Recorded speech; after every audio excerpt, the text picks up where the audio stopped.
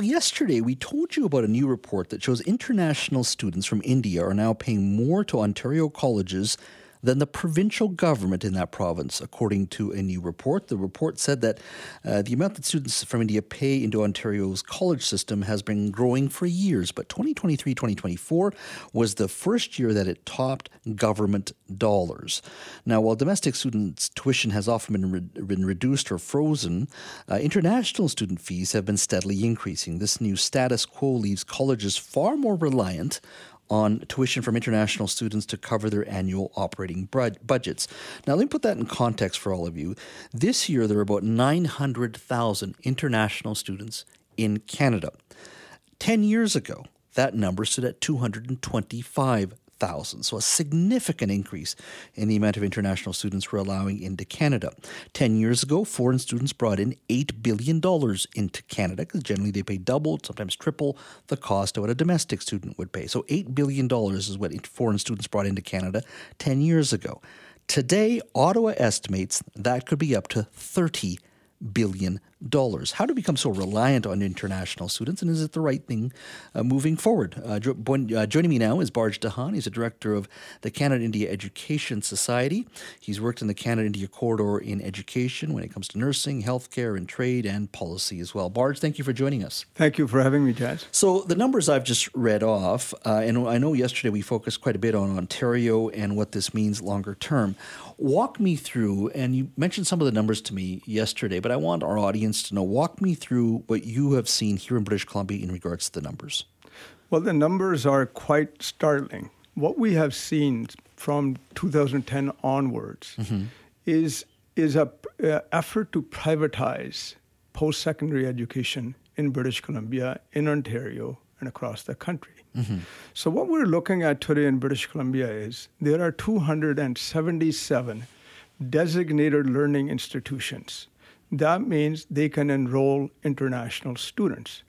But only about 26 of those are publicly funded institutions like our main universities and community colleges. So with that, what's happening is more and more international students are being recruited into the private institutions as well as into the public.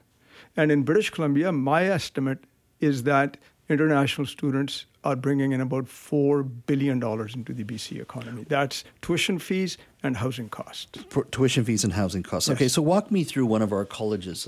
Give me some numbers for one of our colleges. Right, so let's talk UBC, which is the largest university in British Columbia with about 73,000 students in both of its campuses. Right now, it has about 27% of its students that are international. But the interesting thing is, out of those 27%, which is about 20,000, there's less than 2,000 students from India. And then let's look at Kwantlen Kwantlen Polytechnic University. They have about 20-some odd students, and 37% of them are international. 37% out of about 20,000. Yeah, are international. Yeah. And those 37% account for 78% of all the tuition fees. So what the international students contribute in tuition fees to Kwantlen is 145% of what the province gives as a grant to Kwantlen. So those international students... Those are international students. Fund Kwantlen at a higher level than the provincial government, our government. Okay.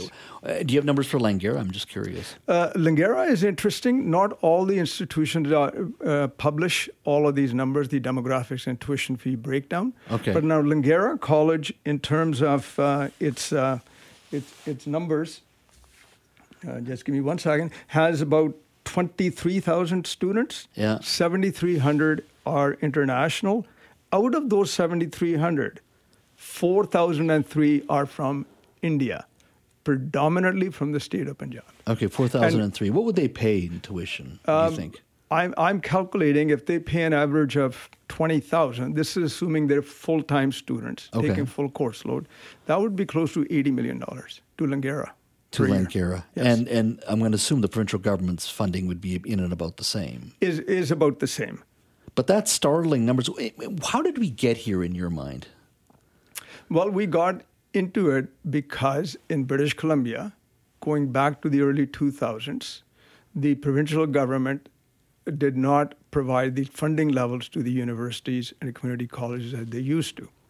So under the former premier, Christy Clark, in 2011, she announced that she wanted to double the international students in BC. And that number was achieved within 3-4 years. Since then, the provincial government has also approved a lot of private post-secondary institutions. And they are getting a big chunk of the international students. They're not transparent. They have no public accountability. They don't tell you how many international students they have. They don't tell you what fees they're charging. In terms of the fee range, it's not 3 or 4 times the domestic student fees for international students. It's a range of anywhere from a low of 3 times to as high as 10 times of what the institutions are charging to international students. What do you think needs to happen? I mean, we've talked about this a little bit in the past. We talked about this yesterday. They come here. Most of these schools do not have any student housing. So these students are out in the free market looking for one-bedroom apartments, sometimes sharing 4, 5, or 6 of them living in a basement suite or a one-bedroom apartment, 2-bedroom apartment. That we're aware of. Do you, in your mind, think that we should be pulling back on this then in a significant way, or do you think it's a question of just slowing it down a little bit? Or do you think this is just the wrong way to go and just this needs to come to an end? I think nationally we need to take a second look at the international education policy that the federal government has, the number of students they're bringing in. We also need to look at a provincial level, our whole post-secondary education, and get a good handle on what is the role of the private institutions and the publicly funded? What is the relationship between them? Now, the public institutions, there's about 26 of them in the province. They are public, therefore they're accountable. They provide actually a reasonable amount of data in terms of where the students are coming from and foreign fees. The private ones don't. So we need to, there are no caps right now, how many study visas are being issued by the federal government. There are no caps on any institution in the province as to how many international students they can enroll. So the enrollment has gone like it's skyrocketed. My calculation is we're looking at about 165 to about 185,000 international students in British Columbia. That high? That high. And when you look at the number of international students at SFU and UBC combined, it's only about 3,100. So it's the private institutions that are driving this. So the question to ask is, how many international students do our community colleges have? How many students do universities have? And how many students collectively the private institutions have? That is where the biggest problem is. And it's profit-driven, and it's bordering on what I would call economic exploitation of middle-class to low-middle-class people who are coming from different countries. My guest is Bart Jahan. We're talking about international students. Give me a call on the open line. What do you think we should be doing? A cap on international students? They do subsidize our domestic students here in British Columbia and across Canada, but we're also, fighting with these very students to find housing. Everybody is competing for that one-bedroom apartment, and rents have gone up here in the Lower Mainland as well. What do you think needs to happen? Give me a call on the open line. We're talking to Bart Jahan. He's a director of the Canada-India Education Society. He's worked in the Canada-India corridor in regards to education, nursing, healthcare. We're talking about the huge international student population and the fact that we've become so reliant in regards to subsidizing our post-secondary institutions. Call me on the open line. Let's go to Ryan in Vancouver. Hi, Ryan. Hi, Jazz. I wanted to say, first of all, I was on the Board of Governors at the University of Toronto on and off between 2005 and 2010, which is about when the decision was made. I was there when they made the decision to jack up international tuition. And for context at the time, an engineering student, international student, was paying about $18,000 in, say, 2010, and now they're paying $64,000. Meanwhile, domestic students have gone up by about 60% in the same period. So we're 60% versus 250%. I think it's pretty disgusting. It's caused by underfunding by the provincial governments and to a lesser extent the federal government. And we're going to need to pay the bill, pay more taxes if we want to solve this problem. I think we should start with a cap the visas are what controls this, right? Or what incents it, but the accreditation is at the provincial level. So I think we need to close the PR route, the expedited PR route for private institutions, and put a cap on how much your international tuition can't be more than your domestic grant plus your domestic tuition plus, say, another 50%, so that we stop exploiting people who just want a better life and want to get an education. Ryan, thank you for your call. Great ideas. Really appreciate your thoughtful comments. And I think Canadians are, they're decent people. They're generous people. We're not against immigration. We do need these people, but the reliance on the system is what bothers me. Beyond just we're exploiting not only. In this case, people mostly from northern India come from a working class family farming. They don't have a lot of money, and somehow we've brought them into this system and are exploiting them for a significant amount of dollars, which I just find reprehensible. Let's go to Gail in Abbotsford. Hi, Gail. Hi, gentlemen. I'm a career coach. Very interesting topic. I'm a career coach, and the private colleges are just gouging international students, and at a rate that they're not employable because there's such a language barrier. But I don't know how they get away with being able to charge that much money and have teachers, quite honestly, that aren't even qualified to teach a classroom. You just have to have experience, and you can teach the EA program at Vancouver Career College. I don't know how they get students. I don't know how they keep their business license. But for me, trying to make these people that have just sort of graduated from these programs and try to get them jobs, they're going to be lower in wage. They're not accredited. They don't have transferable credits. So if they wanted to morph into something else in public college, you can go 10 years and then be able to use those credits. But in the public system, you can't. Gail, they're charging a huge amount of money. Gail, thanks for your call.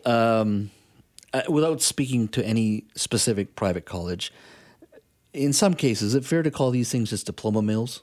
Yes, they are. They're less than diploma mills because a lot of them offer 6-month programs. And a lot of the international students coming in now, they get admission for these 6-month programs. Federal government issues them the study visa. They're here. Many don't even complete the program. And for the second semester, they don't have money. So there are now private money lenders who lend money to international students to buy used cars, to fund their tuition fees, and they're mortgaging their parents' lands back in countries like India. So it seems like it's a huge economic exploitation taking place across the country. When we talk about these private institutions, Jazz, in Canada, there are 1,627 institutions that are designated learning institutions. That means they're approved to enroll international students. But only 692 of them, their graduates will get a postgraduate work permit. So that means the other students in the other colleges, they're not going to get a work permit.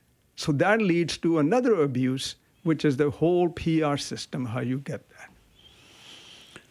Man, that's a huge issue. And can you come back maybe next week? We can talk a little bit more about this, because I just, you can't do this in 1 or 2 segments. We got to keep talking about this, because you strip away just to take the cover off this thing. And we've allowed this to happen. And not only just on the policy level, federally and provincially, but you see this at the education level as well. I mean, our institutions are strong in regards to our colleges and our universities, but we somehow have allowed this to continue, and I don't know why we've allowed it to continue this long and at this level, beyond just the crass need for more dollars to subsidize our system. When, as our first caller said, we just got to pay a bit more money. We have to, if we're going to keep this system whole, rather than taking care of or taking advantage of these people from other nations, particularly India. Barge, thank you for your time today. Appreciate it. Thank you, Jack.